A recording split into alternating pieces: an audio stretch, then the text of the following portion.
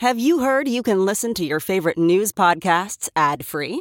Good news! With Amazon Music, you have access to the largest catalog of ad-free top podcasts included with your Prime membership. To start listening, download the Amazon Music app for free or go to amazon.com/ad-free news podcasts. That's amazon.com/ad-free news podcasts to catch up on the latest episodes without the ads.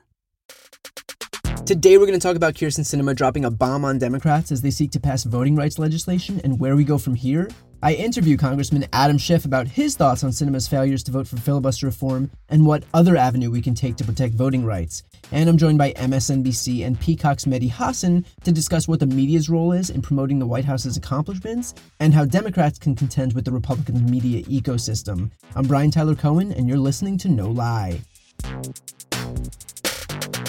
So if you listen to this podcast regularly, you know that all roads lead to voting rights. That issue is foundational. It's the one issue that everything else relies upon. If your thing is healthcare or climate or women's rights or workers' rights, whatever it is, it all rests on Democrats being able to be in power to actually make those changes. And so in order to pass voting rights, we need to carve out on the filibuster, meaning that all 50 Senate Democrats have to agree to that rules change. And this past week, as Joe Biden was making his way to meet with Senate Democrats about this very issue, Kyrsten Sinema took to the Senate floor and did this. And on January 6th last year, I was standing in this very spot, speaking in this very chamber, defending Arizona's fair and valid election against disinformation when violent insurrectionists halted the presidential certification. Threats to American democracy are real. I share the concerns of civil rights advocates and others I've heard from in recent months about these state laws. I strongly support those efforts to contest these laws in court and to invest significant resources into these states to better organize and stop efforts to restrict access at the ballot box. And I strongly support and will continue to vote for legislative responses to address these state laws, including the Freedom to Vote Act and the John Lewis Voting Rights Advancement Act that the Senate is currently considering. I support these bills because they strengthen Americans' access to the ballot box, and they better ensure that Americans' votes are counted fairly. It is through elections that Americans make their voices heard, select their representatives, and guide the future of our countries and our community. These bills help treat the symptoms of the disease, but they do not fully address the disease itself. And while I continue to support these bills, I will not support separate actions that worsen the underlying disease of division infecting our country. The debate over the Senate's 60-vote threshold shines a light on our broader challenges. There's no need for me to restate my long-standing support for the 60-vote threshold to pass legislation. Now, I say this with as much certainty as I've ever said anything. No one has ever failed to meet the moment as spectacularly as Kyrsten Sinema did. So she won't support changes to the filibuster because even though Republicans are divisively subverting democracy, we couldn't possibly do anything about it because that would be divisive. Like, she literally even outlines the importance of passing voter rights reforms. She acknowledges the threats to our very democracy, including the events of January 6th, before then undermining herself and claiming that her desire to protect the filibuster is still more important than those voting rights reforms, as if the filibuster is what our legislators are there to defend. It is just baffling how Kyrsten Sinema fashions herself this savior of democracy who transcends party politics while almost unilaterally hastening the demise of it. Not for nothing, but if you claim to support voting rights but don't support the only way to pass them, then I'm sorry, but you don't actually support voting rights. Now, of course, if you're not purposefully burying your head in the sand, you would recognize that the filibuster is A, not in the Constitution, and B, has been reformed over 160 times, including just last month when she herself voted for an exception to the filibuster to raise the debt ceiling. Like, she literally voted yes for a carve-out on the filibuster in December. And yet, miraculously, there was no grandiose proclamations on the Senate floor. I guess she just saved that for the one issue that's core to the existence of this country. But here's my favorite if you're looking for more evidence of Sinema's hypocrisy, because while she lectures on how, quote, there's no need for me to restate my longstanding support for the 60-vote threshold to pass legislation, Here she is in 2010. So what does that mean? Well, in the Senate, we no longer have 60 votes. Some would argue that we never had 60 because one of those was Joseph Lieberman. But that's whatever. And Nelson too, but really Lieberman. So now there's, I think as the president so eloquently said on Wednesday, there's none of this pressure, this false pressure to get to 60. So what that means is that the Democrats can stop kowtowing to Joe Lieberman and instead seek other avenues to move forward with health reform. And so it's likely that the Senate will move forward with a process called reconciliation, which takes only 51 votes. And by the way, is not unusual. You may recall that before the Democrats took the Senate in 2008, that the Republicans controlled the Senate for quite some time. In fact, since around 1994. They never had 60 votes, and they managed to do a lot of really bad things during that time. So the reconciliation process is still quite available, and we will use it for good rather than for evil. So I guess when she grandstands about her long-standing support for the filibuster, that doesn't count the times when she held the exact opposite view. So Sinema will continue to claim that by clinging on to the filibuster, somehow that'll help heal the divisions in this country, even though the filibuster is currently intact and there are still widening divisions in this country. Why? Because the divisions aren't born out of the filibuster. They're born out of a far-right, anti-democratic party stealing power by any means necessary. They're born out of Republicans gerrymandering districts. They're born out of Republicans passing voter suppression legislation, eliminating drop boxes in Democratic population centers, closing down polling places in minority-majority precincts, allowing Republican-led state legislatures to reorganize local elections boards. That is what's causing the division. One party's refusal to acknowledge the right of the other party to exist. The elimination of the filibuster isn't the problem here. It's literally the solution. So I can promise you one thing, regardless of whatever legacy Kyrsten Sinema thinks she's leaving behind, whatever institution she thinks she's defending, here's her legacy. When she had the chance to step up and defend our democracy, she sided with the people who sought to tear it down. She deferred to platitudes and self-defeating arguments. She handed the authoritarians the victory that they were desperate for. And if we're able to salvage our democracy, it won't be thanks to Kyrsten Sinema. It'll be in spite of her. So what's next? What happens from here?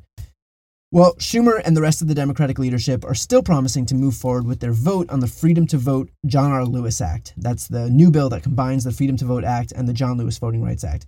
So they're still promising to move forward with that and a rules change on the filibuster, which could happen on Sunday or Monday. Barring a miracle, that rules change will fail, and so the bill will likely go nowhere. And look, I may be wrong. I hope I'm wrong. I hope they manage to get some type of rules change to the filibuster. Make it a talking filibuster, require 40 senators to block a bill instead of 60 to advance it, something. I don't think it'll happen, but that doesn't mean it can't happen. But we may very well have that answer by the time you listen to this.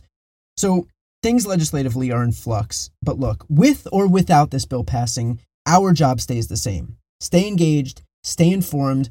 When election time rolls around, you're responsible for making sure the people in your circle go and vote. Like right now, we focus on what we can control. You know, something that I found interesting is that more people are listening to this podcast now than listened during the Trump administration. Like we constantly hear that no one's paying attention anymore now that Trump is gone, that everyone's checked out. But that's not the case. I have more listeners now than I did a year ago. People are paying attention. They understand what the stakes are. And I know this is a tiny sample. I know that my podcast listeners are not indicative of the entire population, but it's something. So look, will it be harder for people to cast ballots without federal legislation, without federal protections? Yes. Will we lose certain congressional districts because they've been gerrymandered to assure Republican victories? Yes. But we've shown up in the face of difficulty before. In Wisconsin, at the beginning of COVID, when there were no vaccines available, Republicans forced voters to show up in person for a state Supreme Court race, thinking that it would doom the progressive candidate's chances. But the progressives ended up winning by 120,000 votes in Wisconsin, in a state where the margin's usually 30,000, meaning that when the cards are stacked against us, we've shown we can pull it off before and we can do it again. And one last way to help is to donate to the organizations that are doing the work right now to get people registered. Obviously, I have my Don't Be a Mitch fund. We've already raised $750,000. You can donate to that. The link is in the episode notes. Or you can find other organizations that register voters, because there are organizers out there right now replicating the strategy that flipped Georgia blue. I'm not saying that you can out-organize voter suppression, but we can sure as hell try. So that's exactly what we should do. Next up is my interview with Congressman Adam Schiff. 1, 2, 3, 4. Those are numbers. But you already knew that. If you want to know what number you're going to pay each month for your car, use Kelley Blue Book My Wallet on Auto Trader. They're really good at numbers. Auto Trader. Today we've got Congressman Adam Schiff. Thanks so much for coming back on. Great to be with you. So as of this recording, Kyrsten Sinema and Joe Manchin have both definitively shut down the Democrats' effort to create a carve-out in the filibuster for voting rights. So is the Freedom to Vote John Lewis Act, which is the combination of the Voting Rights Act and the Freedom to Vote Act, is that bill dead? And do the Democrats have any other plans to safeguard the right to vote? I can't accept that it's dead because I think that would be catastrophic. And I know that the president is personally engaging on this, and we're going to have to count on the president as well as our Senate leadership to find a pathway to get that legislation through. I do not understand the opposition of Sinema or Manchin. It makes no sense to me. I think that they have a vision of the Senate that no longer exists as some institution in which the minority leader, Mitch McConnell, is somehow interested in working in a bipartisan way on voting rights. That's antithetical to McConnell's entire political business model, which is disenfranchising people. They know that if more Americans vote, they lose. And so there's going to be no path to protecting voting rights as long as they can filibuster that in the Senate. So there has to be a way to overcome this. At the same time, I've been saying since the beginning of this session, we can't put all our eggs in the legislative basket. We're going to need a movement nationwide to push back against these disenfranchisement laws and determine whatever means are necessary to overcome them so that we can make sure that everybody's vote and voice are heard. So we have to use a dual-pronged strategy, but I think the statement that Sinema released was just devastating, and I do not understand at all where she's coming from. Well, not being able, to accept the fact that we might not have a legislative remedy. I mean, like, what would we be able to do given that we don't have the votes to create any type of a carve out to the filibuster? Is there any other path, either legislatively or through the executive branch that we could actually use to protect voting rights? There are other paths. I think none of them are quite as good, though the legislation itself is not a complete answer either. And the paths are litigation. We can sue. We are suing. The Justice Department is suing to push back against the most draconian of these laws. But nonetheless, they're having a real impact. I was talking to one of my Texas colleagues today, Joaquin Castro, and he was telling me that they're having to in his district, where you can already apply for absentee ballots in the midterms for the primary, tens of thousands of people, a huge percentage of those applying or expressing interest in getting an absentee ballot are being refused because of these new laws. You see the very first clear indications of just what Republicans are trying to do in making it harder for people to vote.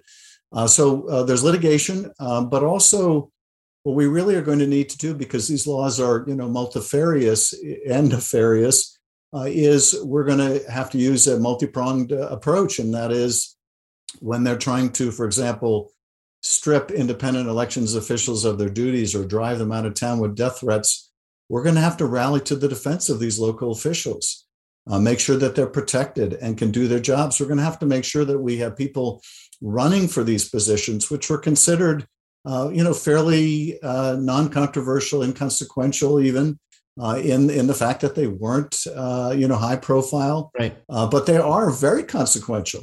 So we're going to have to run people for these offices, protect people Democrats and Republicans who are devoted to the rule of law, and we're going to have to find ways to overcome these additional hurdles to voting. This has probably been the most frustrating time for me, and I know a lot of other Democrats feel exactly the same way. And I've struggled to find words to adequately capture how insane it is to defer to the filibuster as a way to purportedly defend democracy and not voting rights, which literally are the basis of our democracy. Do you have a response to these Democratic holdouts, to Joe Manchin and Kyrsten Sinema, who've put themselves on the opposite side of this thing? I think you're right. It's insane. It's insane. The idea that we would elevate this rule that has a sordid past of defending, Jim Crow laws. We would elevate that above protecting people's right to vote. It's absurd.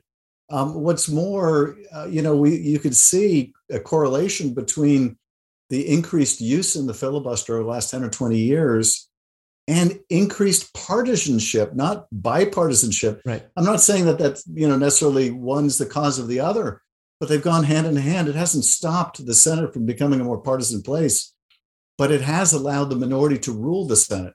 And right now, that minority is killing, voting rights. Yeah, that's a great point. You've also offered the Protecting Our Democracy Act, and that offers a sweeping set of reforms to root out corruption, like limiting the presidential abuses of power, strengthening the system of checks and balances that continues to keep our country functioning, all of which obviously are essential right now. What do you expect will be the fate of this bill? And is there any way to implement the reforms, the provisions included in this bill in any other way if it doesn't pass legislatively? Well, of course, I was hoping that there would be a carve out at a minimum to the filibuster to protect democracy reforms like this one, like voting rights. If that isn't going to happen, and again, I can't accept that because that's basically saying that we're going to lose one of the most potent tools we have to protect the right to the vote.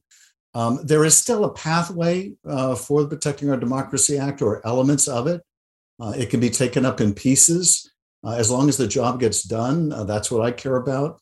Some of those pieces have been sponsored by Republicans in the past. There's no reason not to take them up now, except they live in fear of Donald Trump. And Donald Trump views this package, or he potentially views this package, as an indictment of his presidency.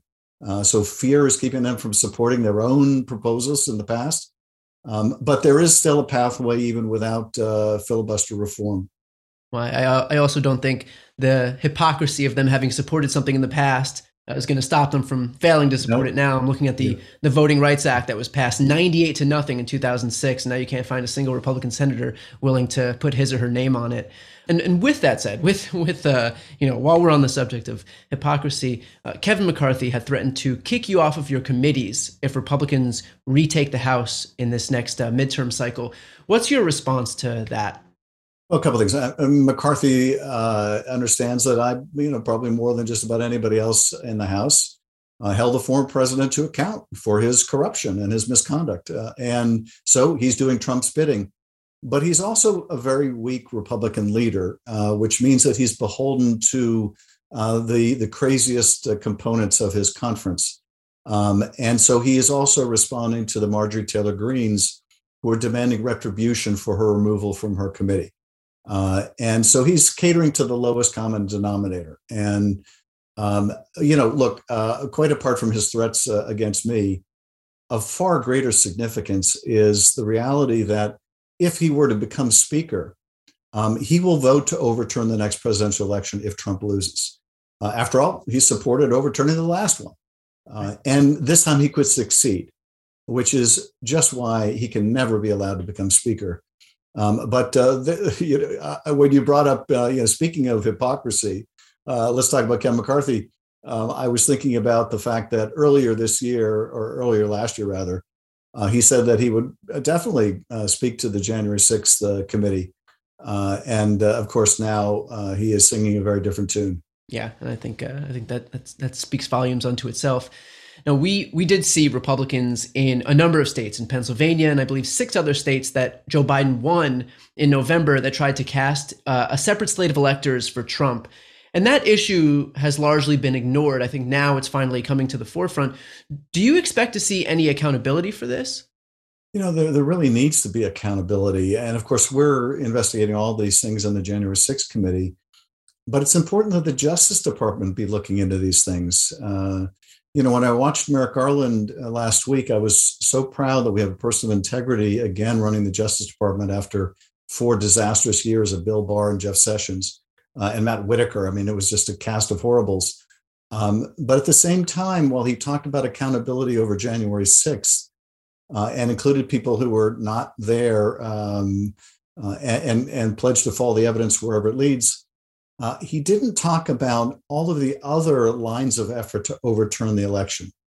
which involved the former president, for example, trying to coerce the Secretary of State in Georgia to find 11,780 votes that don't exist, but also may include forged certificates of electors or other efforts that may have violated the criminal laws. And so I think all of those things need to be investigated where there are serious allegations of impropriety by the Justice Department, not just by Congress. And one thing I do want to clarify, because I hear a lot of misapprehension about this in the press and elsewhere, the Justice Department is not waiting for us to make a referral. They cannot wait for us to make a referral. And what's more, they don't view it as their responsibility or their job to wait on Congress. So they should be doing it now, independent of anything we're doing. So with that said, I mean, what is actually the job of the January 6th committee? Is it to help lay out the investigation, help lay out the facts that the Justice Department could then use if they need to, but the Justice Department will then will regardless continue to move forward with their own investigation? Do they work not necessarily in tandem, but just complementary to each other?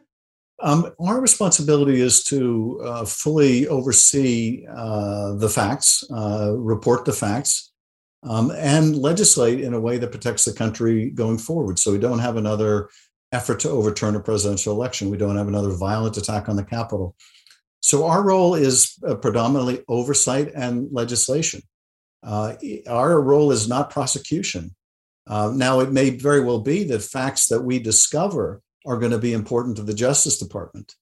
But it shouldn't be the case, and it must not be the case, that the Justice Department is somehow waiting on us. We're looking into, for example, the facts of the attack itself, the role of these white nationalist groups. The Justice Department just indicted a bunch of people for seditious conspiracy. They didn't wait for us to finish our investigation to do that. And so if others were involved in that seditious conspiracy, higher ups were involved, they should be investigating it. But they should also be investigating other lines of effort that may have also violated the law to overturn the election. Now, for most of us out here on the outside who don't have legal backgrounds, we look at this investigation and we see stuff like the fact that Donald Trump was caught on a recording asking the Georgia Secretary of State to find 11,780 votes, exactly one more vote than he lost by. And it's been a year, and we still haven't seen any accountability for those up top. And like you just mentioned, we are seeing our first sedition charges for members of the Oath Keepers. But is the process moving at a rate that you would expect it to move at? Because, for the rest of us, we see this stuff and it's been so long. And the fact that there hasn't been any accountability leads people to believe that it's not going to happen. First of all, I have to preface this by saying I don't have visibility into what Justice is doing, the Justice Department. They keep their investigations confidential, which they should. So all I can tell you is what I see from the outside. Nonetheless, from the outside, you can often see whether an investigation is progressing or not progressing, because you often see public reports of grand juries that are meeting and the issues that they're examining. I think that the Justice Department began with those on the ground on January 6th in the hope of not only prosecuting them, but also getting their cooperation on those higher up the food chain. Now, is that moving fast enough? The Justice Department would say they're prosecuting hundreds of individuals that it took time for them to identify because they were not arrested on the 6th. So they're, given COVID restrictions and everything else, they're moving very quickly. But nonetheless, I don't see the kind of indications I would expect to see at this point of investigations involving those at higher levels. But even more significantly, potentially, I don't see evidence of investigation of these other lines of effort to defraud the American people of their vote. And that does concern me. Now, you wrote the book on an unelected authoritarian regime trying to take power in the U.S. I mean, literally, Midnight in Washington, how we almost lost our democracy and still could. You literally wrote the book. We know that the threat is there. We can see it in broad daylight, and that's especially evident in moments like these. But what's the solution here? What do you say to people who've watched as we fail to pass a carve out for voting rights, for example, to secure our democracy, who feel like we're doomed? What would you say to those people? I would say this: look, we're a very resilient country. We've been through worse than this. This too shall pass. But what we do in this moment is really going to determine how quickly it passes and how much damage we have to suffer in the meantime. This is not an opportunity for despair. We don't have the luxury of despair. We've got to be motivated. The other side is motivated. We must be motivated to save our democracy. Look, we've been through a civil war. We've been through decades of struggle in terms of civil rights. We've been up against some really difficult challenges historically, world wars, Vietnam. It's not for the faint of heart. Moving the country forward is not for the faint of heart. So don't give up, don't give in. As John Lewis said, we have to keep on keeping on and keep the struggle going. And our democracy is worth it. Yeah, I think that's a great line. We don't have the luxury of wallowing in despair here because the other side is motivated. I think that sums it up perfectly. So with that said, we'll leave it there. Congressman Schiff, thank you so much for taking the time. It's always great having you on. Thank you. Great to be with you. Now you have Mehdi Hasan, host of the Mehdi Hasan Show on Peacock and MSNBC. Mehdi, thanks for coming back on. Brian, thanks for having me. So let's start with the most predictable, if not most infuriating news of the day, which is Kyrsten Sinema's speech on the Senate floor announcing that she won't support a carve-out for the filibuster for voting rights, that she supports voting rights, just not the way to actually pass them. Now, is there any planet on which she's acting in good faith? Like, what's the upside for her? What on God's green earth is the end game here? It is one of the great questions of modern American politics. What is going on inside Kyrsten Sinema's head? Unlike Joe Manchin, her partner in crime, she doesn't do many interviews, hardly yet. You can count them on one hand how many TV interviews she's done in the last year. National interviews, I think just CNN recently, she did a sit down with a reporter. She doesn't do interviews. She doesn't give many speeches. She doesn't do any town halls, hasn't done any in-person town halls, I believe, for 3 years. So no one actually knows what's going through her head.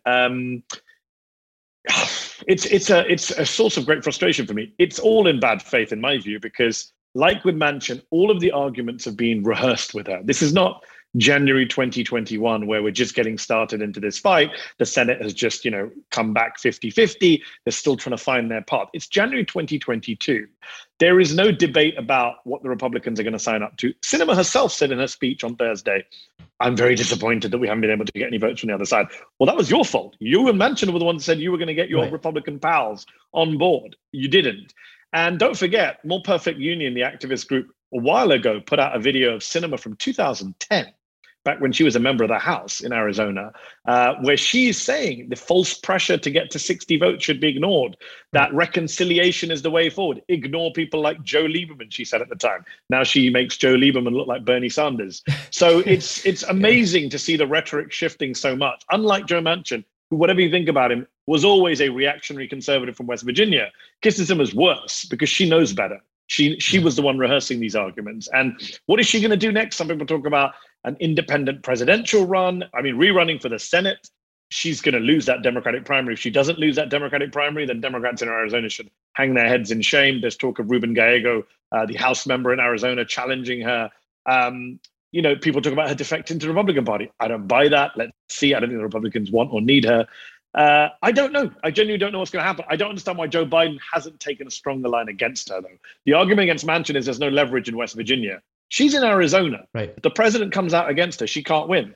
With that being said, I mean, how should Democrats and Joe Biden have played this? And is there even a scenario where mentioning Sinema's response is anything other than no, in your opinion? Look, there's no good scenario. To be fair to the Biden White House and to be fair to Chuck Schumer, there are lots of rocks and hard places involved here. I mean, had Ossoff and Warnock not won that runoff by the skin of their teeth a year ago, there would be no Democratic control of the Senate. So we should always put that in perspective to begin with. The 50-50 itself was a very close call. Now, you can get into all sorts of counterfactuals. What if Cal Cunningham in North Carolina hadn't been involved in a sexting scandal? Would the Democrats even need Kyrsten Sinema? The fact that they didn't win more than 50 seats is a debate for another day. We know a lot of Senate candidates did very badly who should have won or come close to winning, who didn't. That's a post-mortem that the Democrats have never really had. They're so busy blaming defund the police for everything. They don't look at all the awful Senate campaigns they ran in winnable seats. So look, there was no good option. And those of us who've been covering it for a year, I've been saying on my show, there's no good option. But I've also said, you've got to try harder. And this argument now is, well, Joe Biden, had he pushed her, had he pushed Manchin, they would have, resisted. They would have defected. Look, it's too late for that now. It's the argument is, we are where we are. They screwed up. And the argument now is, what are you going to do now? Personally, I don't understand why Biden has not come out against Sinema today. Why he didn't come out seconds after her speech. By the way, she gave that speech as he was going into a lunch with Senate Democrats. Multiple Senate Democrats had no idea she was on the Senate floor, preempting Biden's meeting. The president's coming to visit you. The least you can do is hear him out before you give your finale speech. So she has thumbed her nose at the White House repeatedly, as has Manchin. When is Biden going to fight back? All of the arguments were he can't afford to push them, he can't upset them, he can't, blah, blah, all done. But, bipartisan, that's all done. There's nothing left to lose. There are midterms in November. Right. The Biden agenda is dead as long as a filibuster in place. People keep talking about a carve-out, Brian, for voting rights. Let's say Manchin Sinema even agreed to that. Well, our democracy might be saved. Yay. But Joe Biden, his presidency would still be messed up. He wouldn't be able to get immigration reform done. He wouldn't be able to get gun reform done. He wouldn't be able to get anything on climate change done. I mean, that's the irony. It's not just a carve-out for the filibuster. The entire Biden agenda is blocked by the filibuster. So I just wish he had tried harder. I just wish he'd given the speech he gave in Atlanta on Tuesday 6 months ago, 9 months ago. I wish he'd had the meeting in the White House with Sinema and Manchin that he had on Thursday night 6 months ago, 9 months ago. I wish he had done a full court press, because we don't know what would happen. I mean, I'm not going to pretend that it would have worked, but there was no harm in trying. Right. Can't be in a worse position than he's in right now. No, you cannot be in a worse position than you're in now. I'm interested in the debate over whether it's the media's role to explain the White House's accomplishments as opposed to what they do now, which is basically cover the horse race element of it. So it's not what's in Build Back Better, it's how many votes will Build Back Better get? Will Manchin support it? If a certain provision isn't included in reconciliation, is it going to get filibustered? And so, people are left not knowing what the hell's in the thing. Is it the media's responsibility to cover the content of legislation over the political jockeying, or is it solely Democrats' responsibility to message their own legislation? It's a good question. I think the problem is, the first issue is Build Back Better. Yes, there's never been good coverage of the policy content of that bill, partly because it's such a huge and sprawling bill. We don't even have a name for it. As somebody who works on a nightly show, me and my producers always be like, what's the short form? The social policy bill, the climate change, and there was so many different. Nothing worse than the $3.5 trillion reconciliation package. Yeah, and then there was a debate that itself is not accurate. It's 3.5 trillion over 10 years. Yeah. Why are we giving the 10-year price, not the annual price? We don't do that with the Pentagon budget. We don't say $7.5 trillion Pentagon budget. We say $750 billion. So I think there was always a debate about how we cover Build Back Better. I did a video that went viral where I kind of went through what's in the bill just very, very quickly in 60 seconds, just to show that it can be done. And there's a lot of good stuff in there. I didn't even get through half of it. Now, so there's one issue is the media very good at covering policy debates? No. Does it prefer horse races? Yes. That's been with us since eternity. I think there's a separate debate about the achievement purposes, which is, it's not about selling achievements. It's about, ironically, it's about being fair, which a lot of journalists go on and on about. And they complain about people like me, opinion hosts, saying that we should take positions. They say, neutral. Okay, well, in the name of neutrality, why don't you cover things like you covered them under other presidents? You've seen, Brian, there are a bunch of Twitter threads out there recently pulling together how AP and the New York Times and the Post and others covered jobs reports under Trump versus jobs reports under Biden, covered inflation under Trump versus inflation under Biden, growth under Trump versus growth under Biden. There was a decidedly negative spin in some of the coverage, relatively speaking. It's almost like we graded Donald Trump on a curve. Surprise, surprise. It's almost like we give Republicans weird benefit of the doubt on everything and expect nothing. The number one disease in American political journalism right now is that we expect nothing from the Republican Party. We've all fallen into this trap. Even on Thursday night when I was covering the Sinema, Manchin knows, I had to remind myself to put in the script, and don't forget the 50 Republicans who are actually blocking the whole thing, which is why we need these two Democrats. Like we've got such zero expectation now for Republican Party. For example, the Republicans have no policy on the economy. Nobody asks them about it. We just know that it's all about critical race theory in schools and blah, blah, blah, and owning the libs. We've got to that point where, have you seen a reporter ask a Republican leader about a policy question? I've never seen Kevin McCarthy ask about criminal justice reform or even tax policy that Republicans used to have talking about. Healthcare. We just, Donald Trump told us my healthcare plan's coming in 2 weeks. He said that for like a year. 6 years ago. Remember that? 2 weeks is coming. 2 weeks came ago. No Republicans are ever asked, what do you plan to do about healthcare? What's your, they ran in the last election, Brian, without a platform. Remember the 2020 Republican platform was whatever Donald Trump says it is. That's what they said, their words. We follow Donald Trump. So that is my biggest problem right now with political coverage. It's not even just, oh, are you covering policy fairly? Should you be telling people what Biden's done? It's about the complete imbalance in that only one party is interested in governing or producing policy. And that is complete. So what happens is the entire coverage becomes intra-democratic squabbling. What are Manchin and Sinema doing? What is X or Y doing? Which House Democrats are going to... And it's just taken for granted that not a single Republican is voting for any of this. Why? Building on that, we do see to a degree that both sides is the default setting. And so Democrats could say, the vaccine is 99% effective. Republicans could say, actually, it makes your arms fall off. And the headlines would be, a feud erupts over vaccine side effects. So is it the media's job to act as stenographers or umpires, I guess, is the most common? Again, I mean, look, even the umpire analogy, which is not one I'm a fan of, but even if you go down the umpire road, they're not even doing that. They're not calling out one side. They are only calling out. It's imagine being an umpire of a game and you're only going after one of the two teams and arguing between the different players. You're just ignoring the other half of the court. So I just find this whole analogy, Maggie Haberman of the New York Times was asked by someone on Twitter the other day, like, why aren't you asking Manchin Sinema about this or that, about this, their U-turn on this, how they plan to get voting? And she said, that's not our job. That's the White House's job. Really? I think it is the job of journalists to ask people in power to explain their positions, to explain their U-turns, to explain their contradictions and inconsistencies, to point out the flaws in whatever plan they're pushing. I don't think that's the White House's job, and I don't think that's beyond the job of a journalist. In fact, I think it's the opposite. If Kirsten Sinema says, I support this legislation, but I also support the filibuster, it is the job of a journalist every time you manage to get Sinema in a hallway, she doesn't sit down with you to say, how do you reconcile the two? It is impossible to say you support the legislation while supporting the filibuster. That is, for want of a better word, a lie. Now, focusing on that asymmetry between the two sides, Republicans do have Fox News. They have OAN and Newsmax, Breitbart, Daily Caller. They own Facebook. Their podcasts are at the top of the charts. They have a messaging apparatus that dwarfs the Democrats. So how did Democrats fight in this ecosystem? Is there too much reliance on mainstream media? Is there not enough focus on local outlets? What's the avenue to rectify this asymmetry here? It's a great question. I don't think there's an easy answer for Democrats or for those of us who want to live in a reality-based universe and a reality-based media. Sometimes I feel like, banging my head against the wall that, no matter what we do, we can do as amazing coverage as possible. I'll give you an example. The focus groups that were carried out recently that the McClatchy team looked at, that they were live tweeting, where a bunch of soft Biden and Trump voters, quote unquote, swing voters sitting around the table saying they don't know what January 6th refers to. They think insurrection has been exaggerated, that Biden needs to move on and stop being divisive. And you're wondering, oh my God, like who? And you look at that, who is to blame for that? Is it just Fox? Is it the failure of the quote unquote liberal media to actually cover 1/6 in the way it needs to be covered? Is it the failure of the Democrats? And I think Joe Biden has to hold his hand up here. And the fact that he didn't give that speech earlier, the fact that he didn't go to town. I mean, you think about 2021.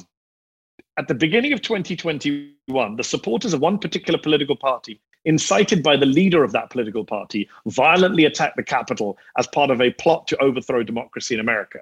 By the end of 2021, not a single voting rights bill or election bill has been passed by the Democratic Party, and not a single top person has been charged or indicted by the Biden Justice Department.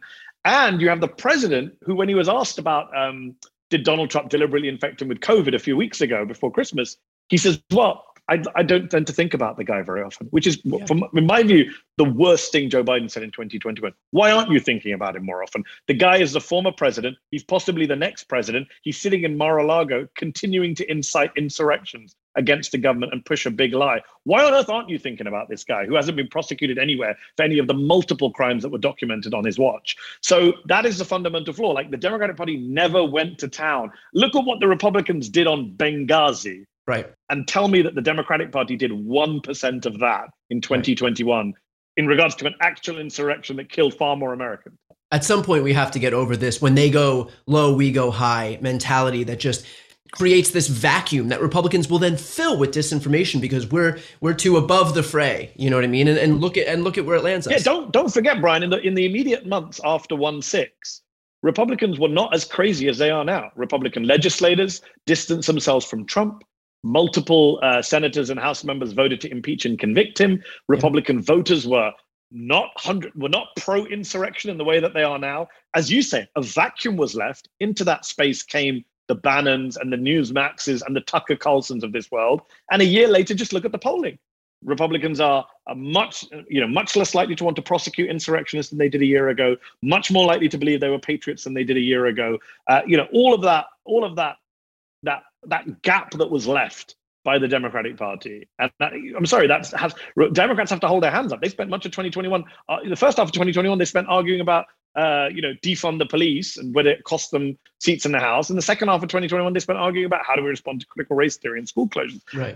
Meanwhile, the Republican Party is off, pushing conspiracies about dead Venezuelan presidents changing election machines. And they're somehow winning the narrative with that bullshit. Winning the narrative, according to the polls, they are ahead in the congressional preference for the midterms. That's astonishing. The party should have been ostracized. This party should have been dead politically after 500,000 dead Americans and an insurrection. Instead, they're back within a year, ready to take over again. Astonishing. Well, that's actually the perfect segue into my next question. And that is that in this current media environment, it's basically Republicans lie about something, about the big lie, about federal takeover of elections, about COVID, vaccines, whatever it is. And the rest of us, myself, you, spend all of our time and resources debunking those lies, which no one on the right even sees because it's a closed feedback loop. But it doesn't change the fact that Republicans are driving the narrative here and that Democrats are solely on defense. So how does that ever change in an environment where Republicans have no scruples and there's actually incentive to lie? These are big questions, Brian. Right, yeah. I'm just asking you to just solve the biggest issues in politics right now on this podcast. I know. I grapple with these issues every day, and I can be honest with you and your viewers and listeners that I don't come to any easy answers. I think we're in a very dangerous and dark place for American democracy, not just American democracy. When we say American democracy, we think of election. I'm talking about this country as a whole. I mean, we're now having people talking about civil war. I don't think a civil war is around the corner, but the fact that we're even having the discussion tells you everything we need to know. We have people like Barbara Walter, the political scientist who came on my show recently to talk about how she's an expert on civil wars, saying America is closer to another civil war than it's ever been since the last one. That is where we are as a country. One of the main reasons we're in this position is because of misinformation, is because of a lack of agreement on a shared reality. And now you look this week, Brian, the Republicans want to pull out of the presidential debates in 2024. And, the snarky responses say, well, debates don't do anything. The Vox.com response is to pull out a political science paper and say, well, debates don't affect elections, which is true. But the bigger, more dangerous part of this is it's yet another part of American public life and American political institutions, if you want to call it that, which Republicans are withdrawing from. We're one place where you had some shared reality, where everyone watched the same thing at the same time. Well, not everyone, but tens of millions of people still. They are vacating from every space that was a place of shared interest, shared values, shared reality. And that is a very dangerous place to be. And it's, you can talk about, as you say, you can debunk a lie here or there, you can give a speech here or there. That's not enough until there is a complete transformation in the way you think about American politics and democracy. Understand the scale of the challenge. Understand that this is not the people who still talk about bipartisanship. I mean, it just makes me want to cry. When you see Dick Durbin on CNN this week saying, well, maybe the president went too far. I just stop and think, this is not a party, the Democratic Party, that is cut out to save democracy. It's just not. It's living in some alternative universe that I don't know where it is. They're not in the universe I'm in. I'm in the real world. And in the real world, I don't know what the hell happens in the Senate behind closed doors when they're all backslapping each other and having lunches together and being friends in the Senate gym. But in the real world, sorry to break it to you, we have a radicalized Republican Party. We have militia movements. We have hate crimes. We have domestic terrorism. We have right-wing media, as you say, which is inciting a lot of this. And there's no end in sight. We're only going in one direction. There may be a light at the end of the tunnel, but it's a very dark tunnel before we can see it. Yeah. I think your point about Democrats being able to get out of their own way is especially important. I mean, the few Democrats who are willing to take the fight, they're not the ones who are in charge. Right. Now, let's finish up with this. I want to know, how do we reconcile the outrage cycle that certain Republicans thrive off of? So like you have the Marjorie Taylor Greenes, the Matt Gaetzes, Jim Jordan, whatever, and they'll say something purposefully provocative so that to kind of force people to cover it, and then everybody covers it. And of course, they were able to use that to raise money or do whatever they have to do. Is it more important to ignore these things and kind of bury our heads in the sand, so to speak, while these bad things are happening, or to cover them because it's newsworthy, it shows what the Republican Party has become, but at the same time, gives them the exact attention that they crave? Yeah, it's another great question, another huge dilemma that we were going to do a segment on the show this week on that very subject. And my good friend Molly Jong-Fast wrote a very good piece for The Atlantic on this, quoting an expert on this who calls it rage farming, that they are farming our rage. The Texas GOP did this with their ridiculous tweet the other day saying, well, if you can line up for a COVID test, you can line up to vote. And then when everyone shared it, including me, saying this is outrageous, they were like, haha, we're trending number 4. We are cry more libs. And yeah, it is a deliberate strategy. And I don't know, again, I don't know what the right answer is, because as you say, if you ignore it, okay, you're not amplifying their trolling.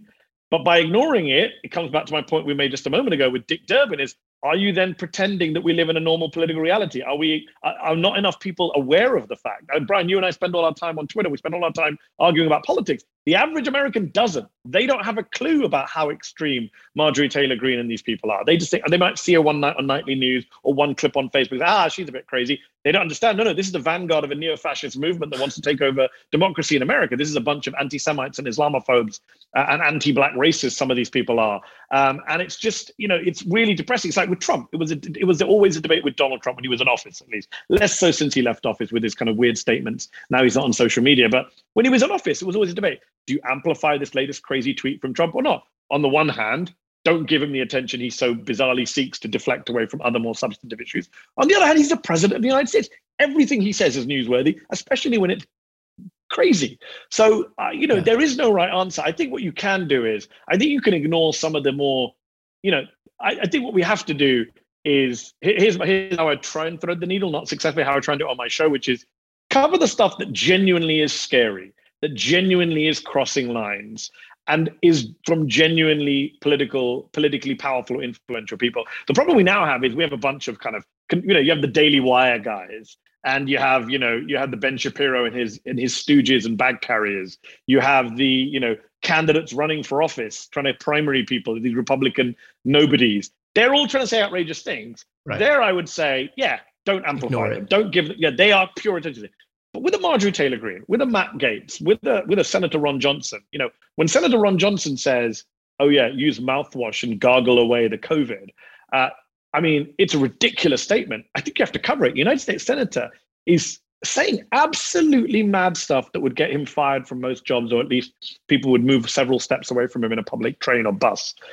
This guy's running for the Senate. He's running for re-election. That's the kind of stuff that people need to know. So it's a really difficult balancing act. It's who you choose to amplify. It's how you choose to amplify them. I'm guilty of this. Don't just quote tweet, take a screenshot is some of the advice people say. That. But I don't do that myself. I should. Also, here's one thing I would say about quote unquote, mainstream reporters who cover this. What frustrates me most is put aside the amplifying, not amplifying debate. Once you have amplified them, then what? Because for too often, Brian, we will say this congresswoman said something crazy, and then it's buried in the memory hole. And then we wait for the next one, and there's no context. For me, context is everything. So when Marjorie Taylor Greene, you talk about Marjorie Taylor Greene, every conversation with Marjorie Taylor Greene needs to start with, she's the person who made anti-Semitic remarks and talked about killing Nancy Pelosi. That should be the context. The phrase is used, the truth sandwich. Start with the truth, then say what the lie is, then start with the truth. That applies to people too. Start with the truth about who that person is, then let them say their nonsense, then remind people who they are.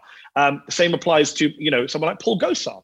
Every conversation about Paul Gosar needs to start with Paul Gosar, who went to a white nationalist conference with Holocaust deniers like Nick Fuentes. That needs to be part of every conversation. And I would extend that. Kevin McCarthy, House Republican leader, who gives cover to anti-Semites and Islamophobes in his caucus. Like, we need to have that. What the problem we have is reporters do a great job of on the day saying, Mr. McCarthy, Paul Gosar went to a conference. Do you have any comment? No.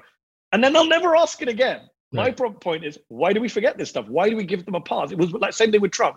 It was always year zero. We always reset every day. Right. And my point is, I was just thinking about this yesterday. We did a story on Thursday night about child separation and how the kids were taken at the border. That was the biggest story in America for 2 months in 2018.